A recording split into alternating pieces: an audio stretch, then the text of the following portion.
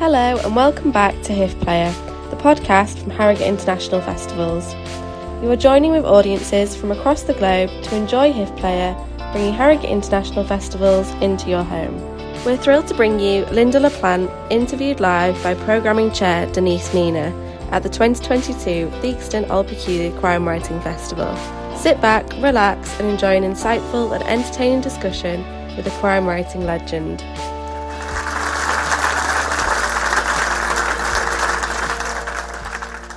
Lynda, thank you so much for coming to Harrogate. It's so lovely to see. Is that working for you? Yes, I couldn't see it for a minute. I didn't realise it was here. So Lynda and I have a dance routine prepared for later, and so that's why we're wearing these roving mics. Lynda, it's such a privilege to welcome you here. We did several Zoom things during lockdown, and I could have listened to you for hours. And we're actually on with some other people, not particularly interesting people. I'm including myself in that, to be honest with you. And I came away very starry-eyed after listening to you. But you're actually here because you have 2 books out this year. Yeah.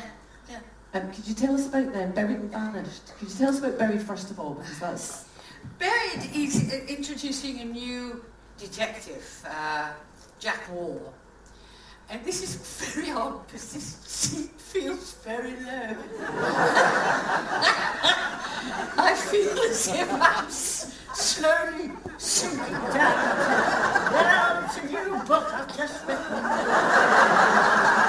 It's coming out. It's called Buried. But I really wanted to bring in a new character. I didn't want a detective that was in pain, drunk, alcoholic, awful wife. I really wanted to introduce a character that you liked. He's got faults, a lot of faults, but you like him.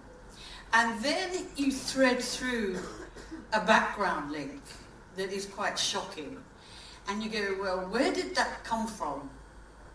And I'm at an event book signing, and somebody stood up and said, what happened to Harry Rawlins from Widow's Baby? Mm-hmm. And I had no idea. Yeah. And I thought, what did happen to him? Where is he? And then the awful thing is how old you are, because you think, oh my God, that was 30 years ago. But he'd be in his 30s. And so that's when I got another side to Jack Wall. That's where he's come from. He doesn't know. And I thoroughly enjoyed inching back to resurrect some of the women from Widows. Some of it very funny. But that's where Buried came from, and I have to keep on saying, it's a very weird feeling in this chair. Swap chairs. I don't know.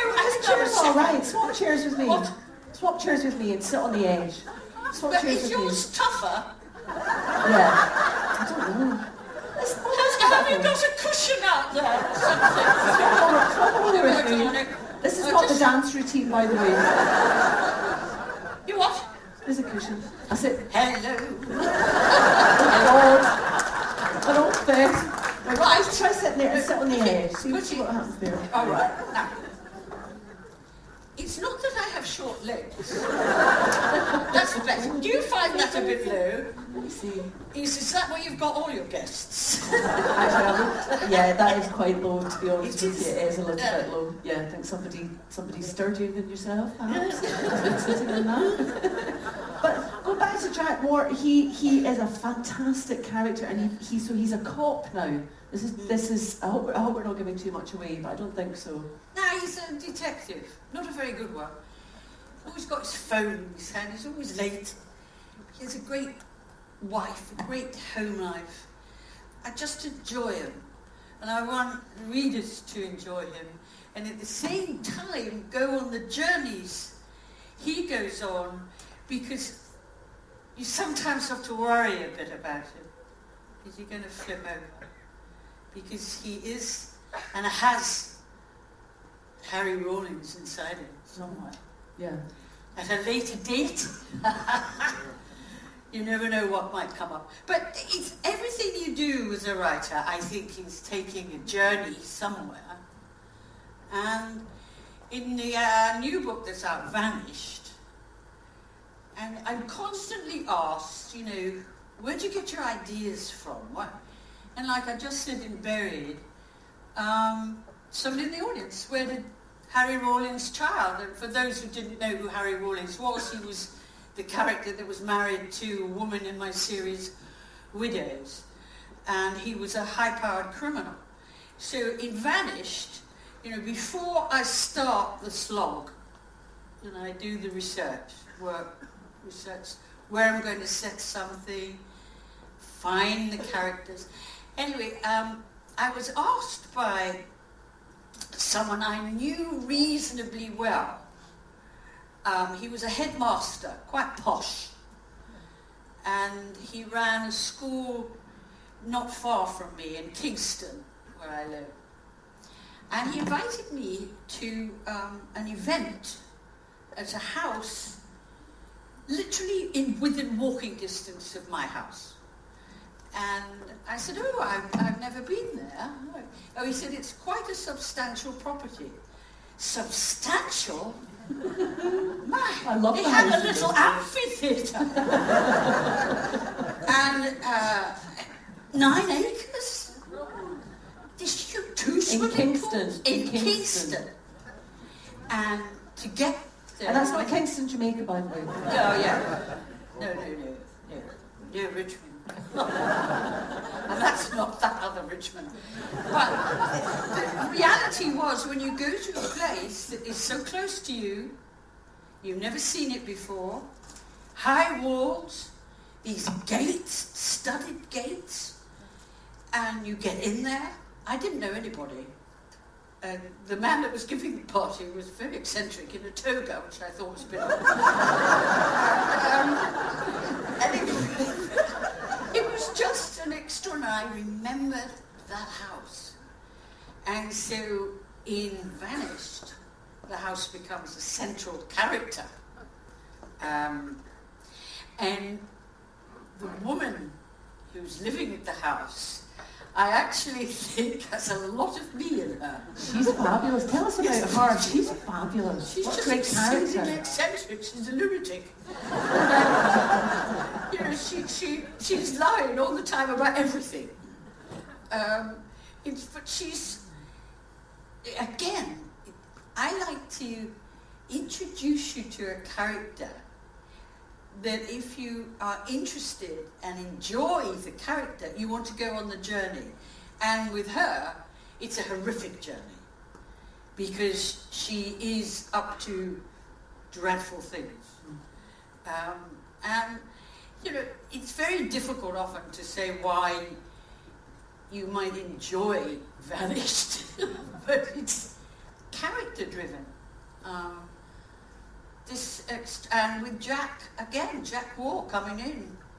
How do you do that, Linda, when because you've got such an amazing cast of characters going back so many years, do you have to go back and read the books? Because you can't possibly, I mean, you've written about 48 novels, you cannot possibly remember what happened. Do you have a chart? Do you have index cards? How do you... No. Do you just remember? Do you remember? I mean, some people do remember. Most of them, because somewhere in my mind, I don't know how you work as a writer, because I've been reading. Very good. Very competitive. But, you know, when you're writing, you do the research, you find about the forensic, the bodies, and you do all that.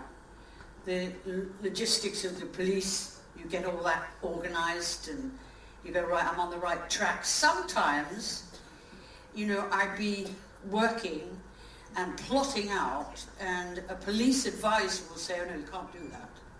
I go, what? No.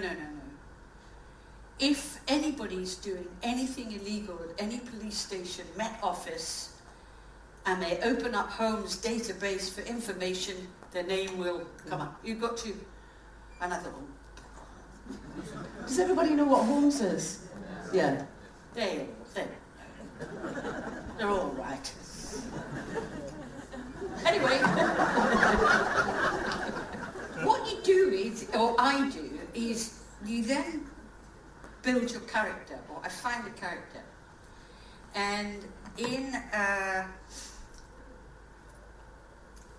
the character who talks, their voices, you have to create a name that is easy to write.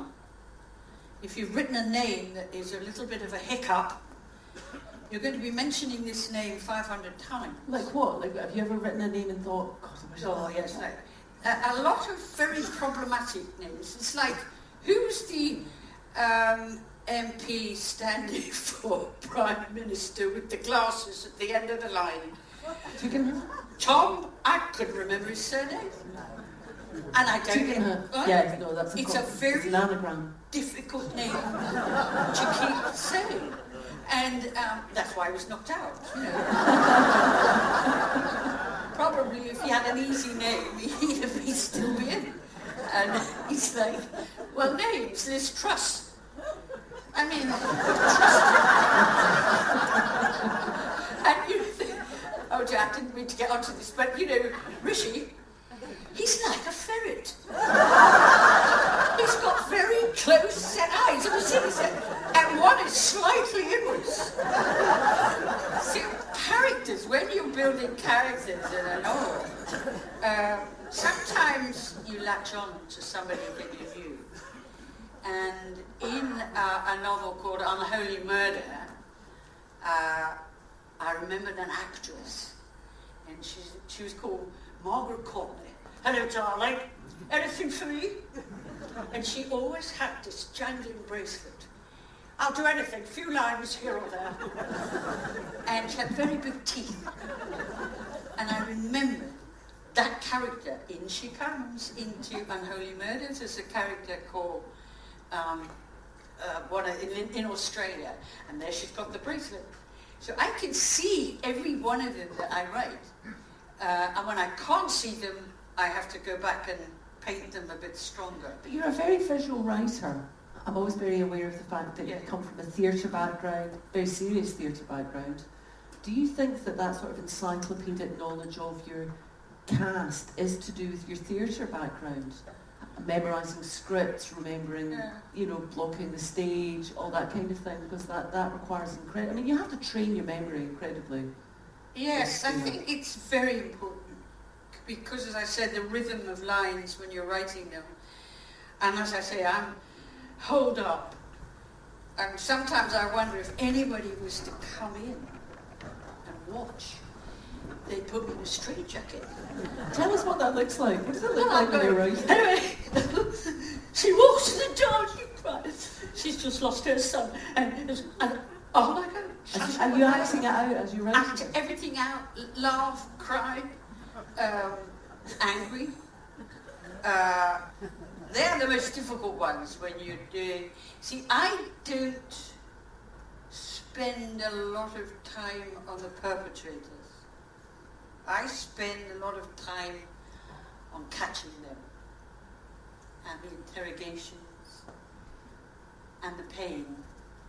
You know, I work with a lot of victims of crime, and they never get any compensation. And at the end, you say, why do you write a crime book? Why do people want to buy a crime book? Well, the reality is, for a while, you're transported. And you go, and I think, I know who did this. Turning the pages, she's got me, I don't know who did it. And at the end of it, it's complete, it's over, it's finished, the end. And there is something quite comforting about it being the end. Reality is there is no closure, ever. It never ends. And so that's the difference when, working with the real victims. I constantly find lacking the assistance that they need. They do have liaison officers that, God forbid, if either your son or daughter go missing and a hunt is on, they'll supply liaison officers who will sit with you. And then you have that same officer coming in with a very different attitude, because she's coming in to say, there's no hope, we found her. But that liaison officer can only be with that person for a certain amount of time, because there's another family. And you lose that thing. So that has to be looked at and financed for help for people that are on the brunt of crime. Because you've spoken very movingly about the help and support that Myra Hindley got compared to the families who lost children in that. She got a degree, guitar lessons. She was in therapy, having a relationship with another officer in the prison, and yet still the mother of one of her victims was still searching the moor for her dead child. Doesn't seem right. Unsupported. Yeah, unsupported. And that's what I feel, it's missing. So much so. And the generosity I've found from so many people that have agreed to talk to me is very, very moving. Do you think crime fiction can in some way aid with that by centering the victims as the centre of the story and telling their story? Because I think often victims are not necessarily looking for money or guitar lessons. What they're actually looking for is to be heard. I think a lot of people don't feel heard, and I often feel in your writing that is who you're centering. Yeah, I do. But at the same time, one does, it's hard to compare the two. You do want to entertain, and you do want to say, somebody come to you and say, look, I can't put this down. I really love this book and this character. But I think if you just sneak it in, coming in little sides, and it is making impact. One of the reasons I love you so much, you don't know this, maybe a little bit scary, given that Banished is about stalking, is I think you are one of those quiet radicals who have fundamentally changed almost everything. And one of the things that I saw you on the red carpet at the Steve McQueen Widows premiere, and you made a point of talking about the woman producer who gave you the chance to write Widows. Could you tell us a bit about that? Because I think I just thought, what an amazing thing to foreground at that moment in your career when you could be bumming on about how great you were, and actually you said, well, there was a producer. It's again, one of the things that I try and help with a lot of new writers is the treatment, how you write a treatment. And to be sure you send that treatment into the right person. And I sent Widows to Verity Lambert, who ran Euston Films. And for some reason I put my married name, Linda LaPlante, not my acting name. I'd done Minder, I'd done so many, I'd played a prostitute in every single crime show. Because, casting comes from Liverpool, short, red hair, prostitute. And, when Melvyn Bragg pieced all my acting on TV together, it was astonishing. I fell out of every alley.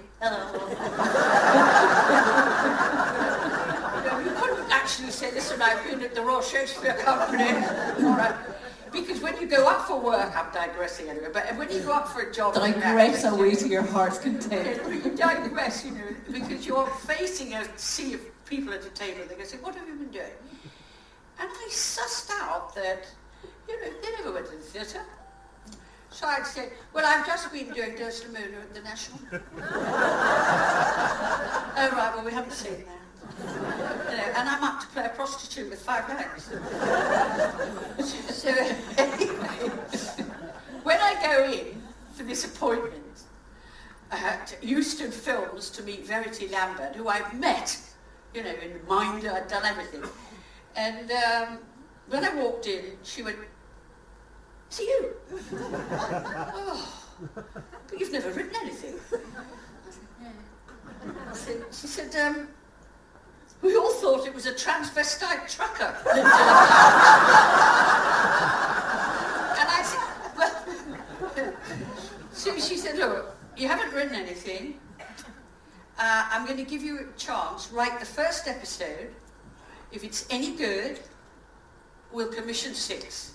Whoa! I mean, that imagine that Couldn't happening happen now. today. Couldn't happen today. No, you've got 18 people going, oh, I don't know. Do you like it? It's true. It's true. You have no idea what you're up against now. I mean, I don't know where they pluck these people from. But anyway, I didn't actually know what the word commission meant. And I thought, I got home and I thought, well, I've got a commission. And I thought, I've got to write it, I think. Yeah. So I had no idea. I'd written this 2 pages of these 4 armed robbers get blown up, leave widows, they pull the robbery. You know, that was it. And so I thought, well, I'm going to have to find a few criminals, really. Now, the oddest thing in most film units, there's usually connected to the prop department is a bit of a villain. Always the prop department says, would you like that lamp? I can get you one of those.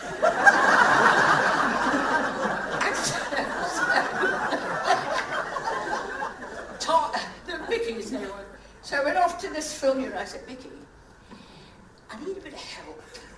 Do you think you could find me sort of a bit of a villain? Oh, right, yeah. That's quite a heavy one. What, killer? Yeah. Armed robbery. Oh, yeah, all right. And there's a famous pub called the Thomas Becket where the cranes went, all those in there. He said, meet me in there. So I'm in there on a high stool at the bar. And he comes in and he goes, you remember that big case where the bloke fed the bodies to the pigs? I'd never heard of it. But I said, oh yeah. And he said, he got away with it. Anyway, he done it. Billy, come over here. So I'm balanced on this stool there. So how many did you get away with? Big lesson. Don't react. Don't write a note. Don't take out a tape recorder. That was the first thing I learned on that. Don't show the reaction. And I think also be very good looking. I think that might also have been in your favour. Be a soft part. Do you know what I mean? But it worked all the way through.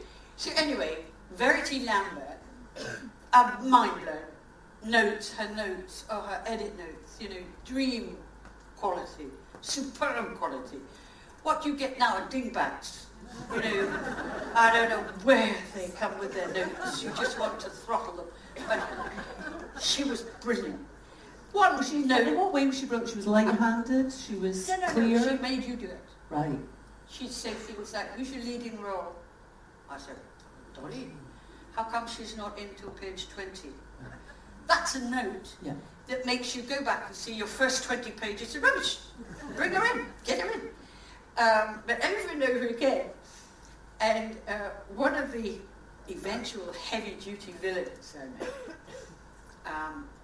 actually did the underpass robbery. And I said to him, would you come in and talk to the director and producer? He said, all right. I said, so I went to them, and there was Verity Lambert, brilliant woman. Then there was Linda Agron, very loud. Hello, darling, oh, come in. It was wonderful. Then there was the director, and then the secretary, and they're all there at the table. And I said, I'm going to bring in the guy that did the robbery. You really want to meet him? Director went, oh. Everybody, oh. The loudmouth, oh, darling, this is incredible. Oh. So I go, all right, I'm going to get this here. In he comes. He's got longish curly hair, and he's got a fair collar on his coat, leather coat. And he has had extensive face work, which we won't go into. But why had he been bashed up, or was he disguised? He was disguised, right? And not for me, for people that were after him. And so he sits there, and they sit there, and they don't say a word. They're like... And this silence goes on. So eventually I said, so, do you want Terry to talk you through the robbery? Yeah. And he goes like this. You could feel all the chairs going up. Because they thought he was bringing out a gun.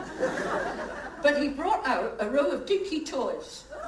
Oh, wow. And he said, there's your lead truck, second truck, this is your third, this is it. He just showed exactly how the lineup of cars and trucks. Then he put the bucket in the pocket and he left. But Verity Lambert was what a person to work for. And to take a chance on an unknown writer like that, in those days, because budgets were much bigger then and there was a lot less telly, so, but they were very surprised by how incredibly successful Widows were. All unknowns, you wouldn't get it done. Yeah. They'd want David Tennant to play Dolly. Yeah. He is very good. Do you know what I mean? I get sick and tired, and then you even have credits on TV today that say, 9 years in EastEnders, do you care?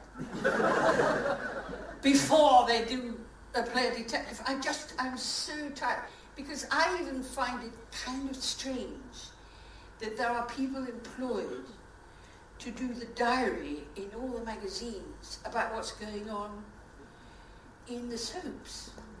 It's biggest belief to me that all that time and effort. And then soaps, they're giving warnings about an early morning soap drama about brutality, violence, possible shocking. And you go, it's a soap! So that means that level of TV, you're going to have to up it for your 9 o'clock. That sells it to me. Sometimes I turn off if it doesn't say foul language. It's only got violence and sex in it, some drug use.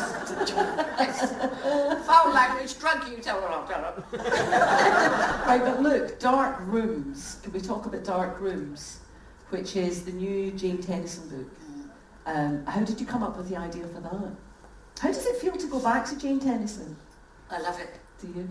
Because from the original Prime Suspect with Dame Helen Mirren, she was very formed as a woman.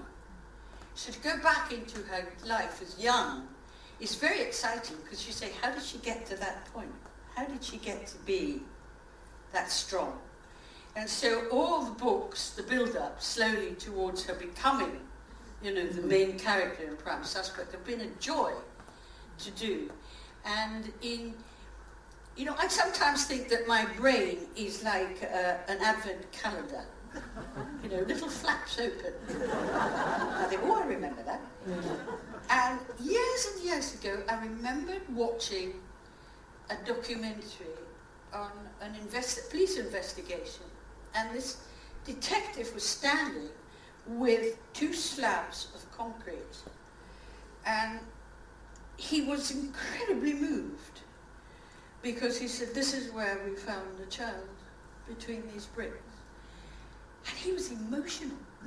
The weight of the bricks in his hands. And there's a little flap in there. So because you get a lot of things from newspapers, don't you? And it's like one-line stories that you hear and sort of absorb them. And then, I just saw this derelict house, and there's something strange when you see a house being demolished and the wallpaper and the fireplace is still standing there, the life that was there. And so I read and saw that, and I remembered that baby in that 2 bricks. And then another thing came about an air raid shelter discovered in a demolition site that somehow had a bizarre tunnel from where the big house had been underground. And those, they were like obstacles that I began to use for that. And I loved, the characters in it. Here she comes, that one. Hello, darling. She's in there. And it's a great story, because I also love it, because Jane Tennyson goes to Australia. It's a nightmare. They've only given her a couple of hours there. They forget she's got 2 days to get there, 2 days to get back. And they put her in a hotel in the red light district. In Sydney. So how did you do research for a period piece like that, for something that's set in the past? Do you do a lot of research for that? Yeah. Textual research? How do you do that? I do. I really do encourage people to go to source, you know. I went to numerous care homes and numerous very wealthy. Because this is a very fancy care home. Yeah. Yeah. Very wealthy care homes, Yeah. and you see the difference. Yeah. And you just pick up, you become like, well, I'm sure you do as well, but you pick up those nuances. It is hoovered every day. It is hoovered every day. Well, you clearly haven't been to care homes that are not hoovered every day. Exactly. Believe me, You it go makes a to difference. one, another one, and it's, you know, that Hoover haven't got one. Yeah, makes a difference to So quality it's of a life. difference. So building, and then the characters in it. There she comes with that swinging bracelet. I can see her and I can hear everything she says. And she is such a character.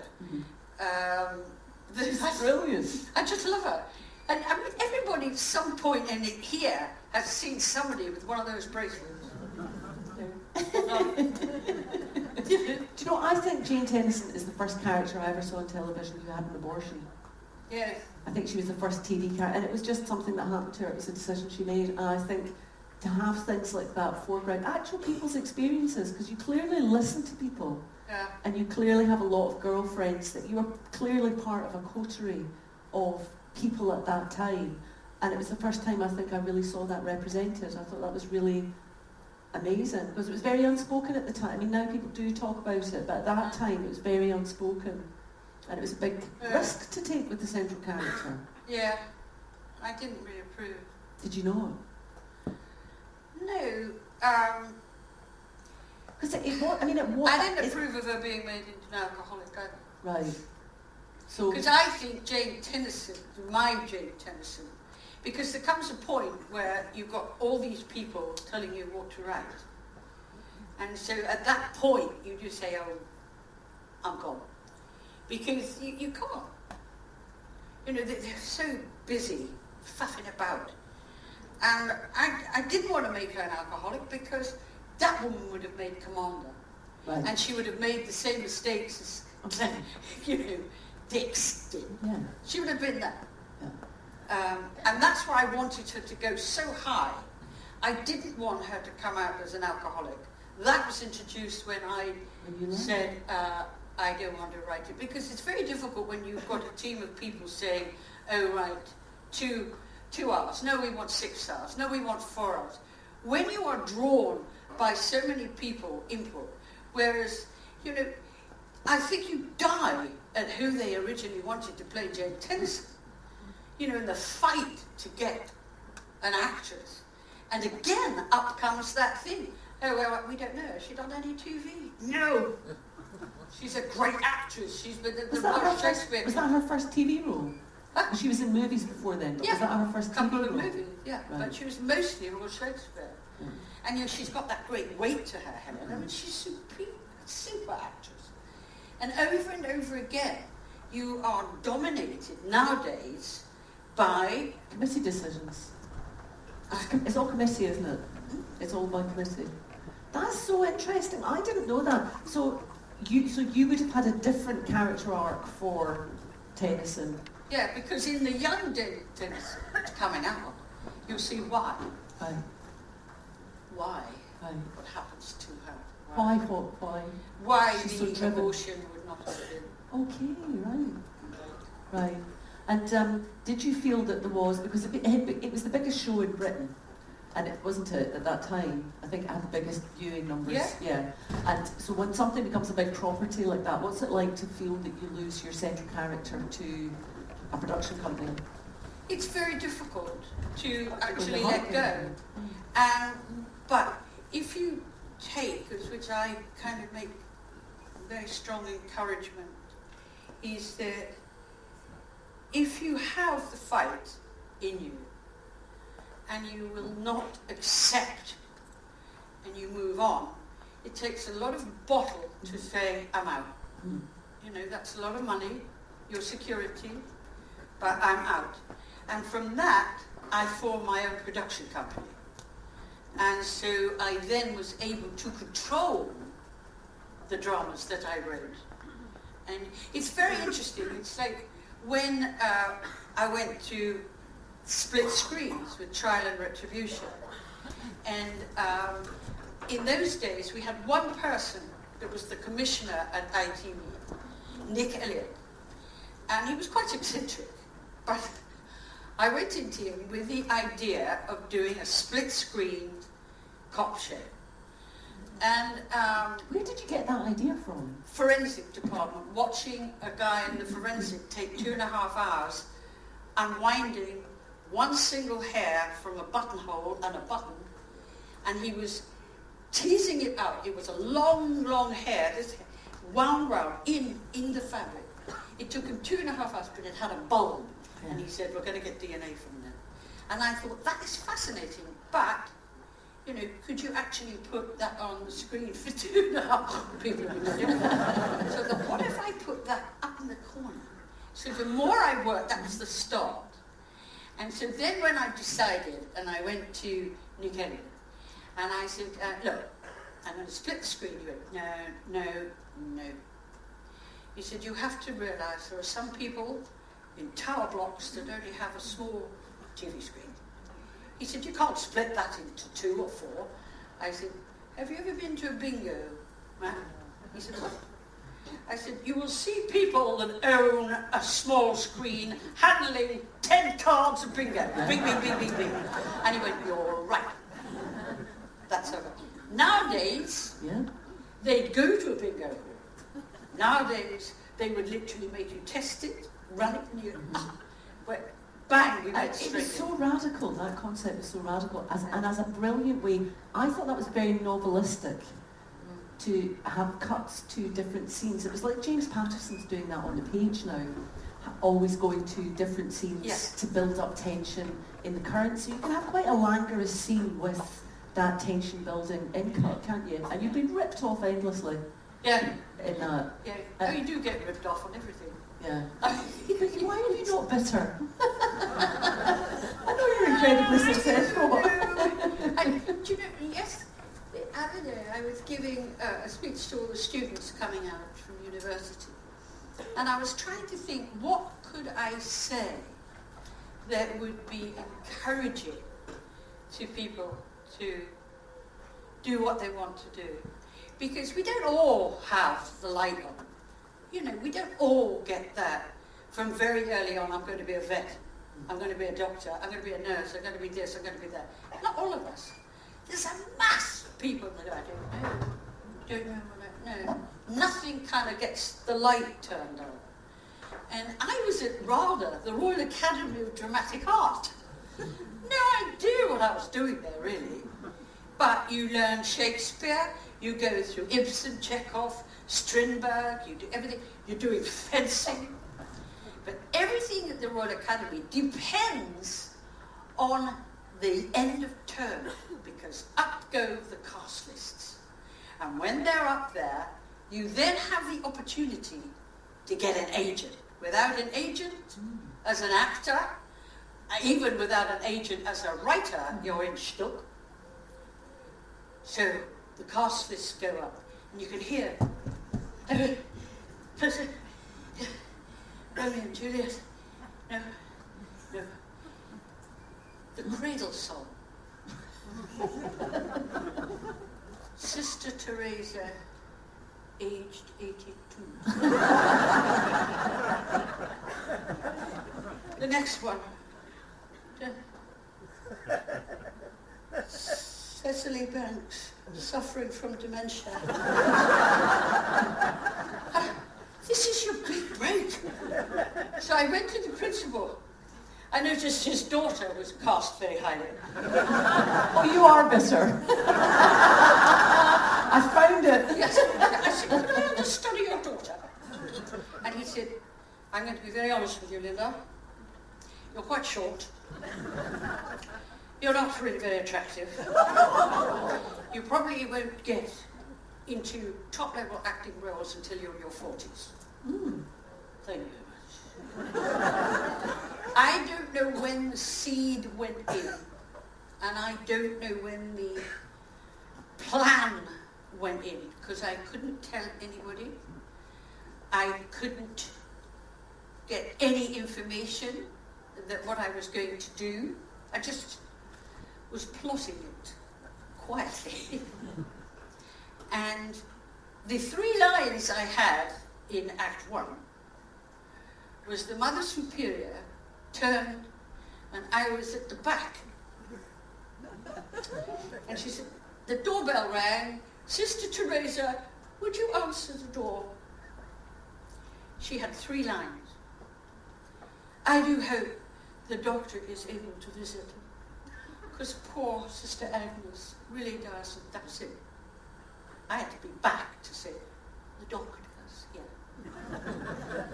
So she goes, Sister Teresa, would you answer the door? Do it.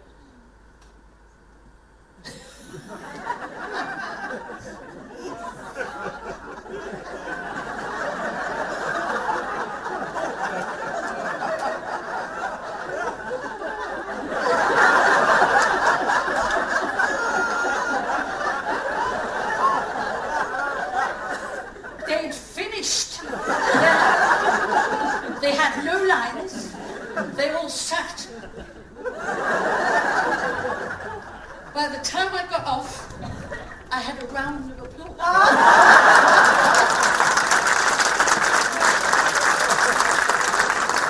Then came the interval. Director, I have worked at the Royal Academy for 10 years and I've never known anything like it. You destroyed the play. The poor girl playing the Mother Superior can't come out of her dressing room. And I can remember sitting there. I didn't say it, I just said, I'm so sorry. I'm so sorry. Wait till you see what I do in Act 2. But what made me have the bottle to do that? I don't know. Was it, the anger? All those years being discounted, which feeds into the characters that you write so much, because so many of them are invisible women. Yeah. What a great, it is a superpower being invisible. What a great thing to harness and talk about. I think everything that's been talked about. What it did was I did get an agent. Yeah, did you? Yes. Good for you. I got an agent. And I was starring in Ryan Rick's Whitehall farce. And it was the only play my parents had ever seen. Fantastic. I think we're coming to questions from the audience, so get yourselves ready. There's such a brilliant audience, this audience. Yeah, I know, you're wonderful. Are there any questions? You don't know them yet. let me explain. Because very often you ask for questions and everyone's kind of, but they just bob their hands. Look, I haven't even asked yet. We've got roving mics at the back, and I've got brownie points with this lady because she didn't even have to hold up her sign. But there's a gentleman here, a pushy fella, and he's already got a question for Linda. Thank you. Good morning, Linda. Good morning. Before you go into your dance routine, I'd like to ask about your police procedural advisor. I believe you have a particular high-ranking police officer who advises you on procedural matters. And I wonder if what's the best piece of advice he's ever given you, and have you ever overruled him? Mm-hmm. Did you all hear that? Yeah? Very interesting. I do not overrule anything any police officer has ever said. That's called taking dramatic license, and I don't do it. Because of being given the time by police officers, and they're checking every line that I've written. So I use one detective called Cameron Sutherland and Cass, has been with me for 10, 15 years. But I have various different officers, because what happens is when I need to know a factual piece of information, my team will then go and find the officer and then bring them to me, and then I talk. Then I give the pages. And I work that way because for Prime Suspect, I had DCI Jackie Moulton. And she was literally on my back throughout the whole of writing of Prime Suspect. So I was very used to sitting in incident rooms, very used to being left inside forensic departments, autopsies. That was a killer. You know, because again, the actress, have you been to an autopsy? Oh yes, liar. Oh, got out like a light. But, you know, that taught me, you know, going into the autopsies, seeing that, going into the chapels to see people identifying the dead. And I go to source and respect source. You know, if you don't respect the people that give you time, then I'm appalled when writers go, well, I'm just not going to write. Didn't you once say that the truth is much more interesting than fiction? Yeah, it is. Because it's limited. And there are always parameters that you don't know about until you actually ask a professional. Yeah. Yeah. And it's the little tricky things. You also always get another added piece that you don't expect. So in a fire in Buried, I had a firefighter, expert firefighter, who had found charred bodies. And he was very stiff, very formal. Exactly how the filming had to be and how it had to be written, etc. But then after we'd kind of finished going through all the dialogue and the script and stuff, he then relaxed and he said, I'll tell you something funny. On one of my first fires, I went with the charred remains back to the laboratory, and the pathologist said, where's his right foot? And I dropped it. Bingo, in it goes. You always get that little bit extra. But no, I honour every single person that helps me. And it is helping too. Didn't you get made honorary fellow of the Royal Society of Forensic Science? Yeah. Because your stuff's so accurate. Yeah. Yeah. They're fantastic. Yeah. Science. And to keep abreast, you know, if you're a crime writer, you have to keep abreast of what is happening. My God, is it moving fast. But, you know, in Prime Suspect, for example, it was the first time anybody had ever mentioned DNA. You know, now look. Yeah, it's everything. Yeah. Everything. Any other questions? There's a lady there. Hi, Linda. When I was a little girl, I wanted to be Dolly Rollins. I absolutely loved her, and I always have. The Steve McQueen film, how did you feel about him changing her name to Ronnie? I was furious. Where are you? Where are you? Come on, there's only one Dolly Rollins. Yeah. And it's such a lovely rhythm. It's very difficult to be truthful. Because you signed an NDA. It's very difficult. Steve McQueen is going to make widows. Ooh. All right. How involved were you in that? Well, he showed me the script, and I just couldn't believe it. In a good way or a bad way? Badly. But you can't say anything. You've got to say it's the most wonderful thing you've ever read. The good thing about Steve McQueen's Widows movie was it allowed all my wonderful novels of the Widows original to come out and be sold again. Yeah. And they went worldwide. Yeah. So that's where I was paid, not by the movie. And, you know, he said to me once, I said, you've got to put humour. There's no humour in the film. He goes, why? I said, if you want people to like the characters, you need a little bit of humour. And I said, he said, well, give me an example. He's quite frightening, actually. It's fierce, isn't it? And I said, well, you know, you have the women that have never done any shooting, and you've given her a Glock. She goes into the shooting arcade, and she goes bang, bang, bang, bang, bullseye. I said, rubbish. I said, why doesn't she go bang, bang, bang, bang, bang? Up comes the thing and she's missed. Then you like her. It's little things that, and he was so difficult to break through anything. And you know, the soul of Widows and why it was so successful. You loved those women. Yeah. You loved Dolly for all her faults. Some of it was very, very funny, where she said, I'll show you how to handle this gun. Right? Oh! She got her finger stuck in it. And he said, all their bits and pieces, but the underbelly was grief. She wouldn't let him go.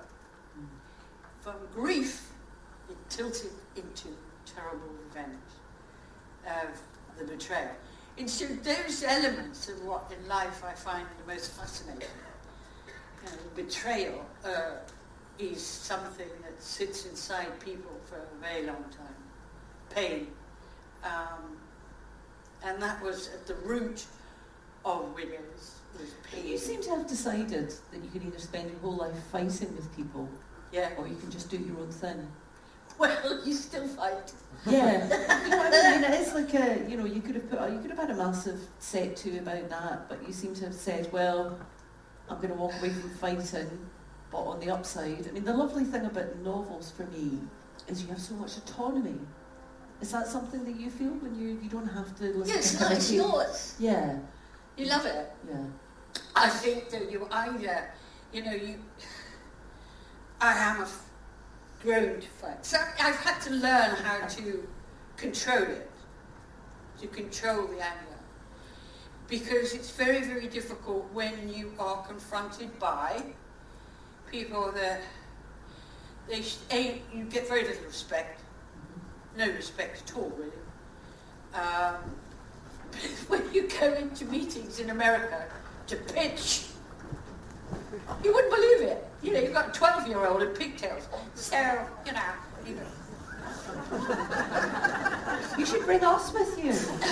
We'll stand behind you like your respect army. But it's a respect, it's like I respect the people that give me time. I respect even, some of the villains that I have to go in to talk to in the prisons. If you respect, people give you time and they give you some of their heart sometimes. You respect it and treasure it. You don't malign it. Yeah. And you don't abuse it. And you also, I say to somebody, you read that, if it upsets you, take it out. But is that kind of empathy about being older? Because I don't know if I was that respectful of everybody when I was young. And they are quite young. But I think as you get older, you see everybody's got stuff going on. Everyone's you never know what anyone's dealing with in the day. You have to make space for people, which is something that you do. But I don't know if I did that when I was younger. Well, I'm very, very old.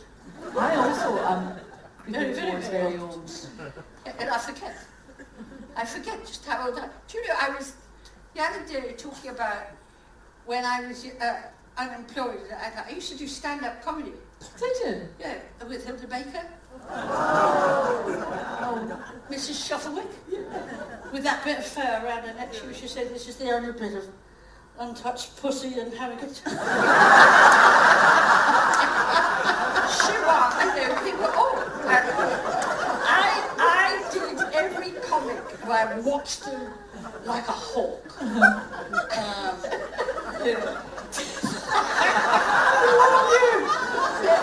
But it is, and all those doing stand-up is tough going.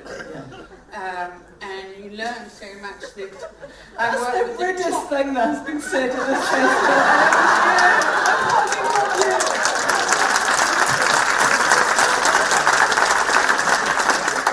People actually do want to ask questions, and I'm hogging you. Who else would like to ask a question? Someone at the very back there. You're a legend. Morning. My question is for both of you, and I've asked this already this time out, so I apologise again. Who has been your favourite and least favourite characters to write in all of your books? Least favourite character? Who's your favourite character to write and your least favourite character to write? Who's your favourite character to write? Who do you rub your little hands together and when you sit down to start writing about? Please say Dolly. Yeah, I do. I mean, Dolly was always lovely to write. Least favourite, I didn't know.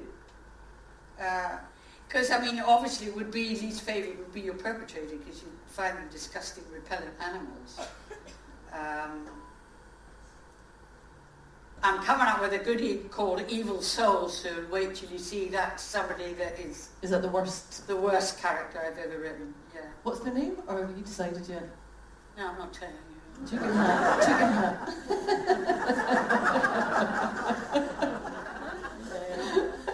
What's yours? Well, actually, when I write baddies, I always try to understand them. So I wrote a book called Long Drop about, it was a true crime book about a guy who committed a series of murders in Glasgow in the 60s, and I couldn't, in the 50s, and I couldn't connect with them in any way, because I was trying to think, what does that feel like? So the person who did the murders was called Peter Manuel, and I could not get a hold of them. So I just thought, what I actually thought was, I wanted to write a serial killer book that didn't really have anything to, it was about the people around the serial killer, why we need serial killers, because I think serial killers are really about a failure of policing. If they caught them the first time, there wouldn't be any serial killers. So I wanted to write about the people, and then I realised that he'd been in Borstal with Brendan Beaton, who wrote very movingly about that Borstal. There was a lot of crimes of sexual violence against the boys in that Borstal, and he had gone in as a petty thief, having attacked a Catholic church. Now, if you come from a Catholic background, that's a big, big thing. He robbed a church of the collection plate, and that's a story that we can talk about now, about sexual abuse of children. He'd been an altar boy, but many of that generation didn't even have words for. So I was a wee bit sympathetic. He was a petty thief. He went into this Borstal and he came out as a rapist and murderer. And it was when I realised that I actually felt a bit of empathy for him, because before that he was a bit of a cardboard baddie. Do you know what I mean? So he was my favourite and also my least favourite, because you don't really want to feel empathy for somebody like that.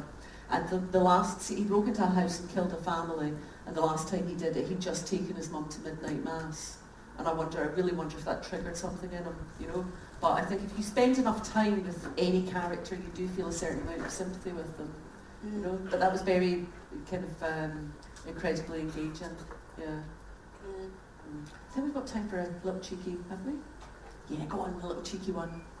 Any little cheeky ones? This little cheeky one? I know you're cheeky. I met you. We've got one at the back, Mark.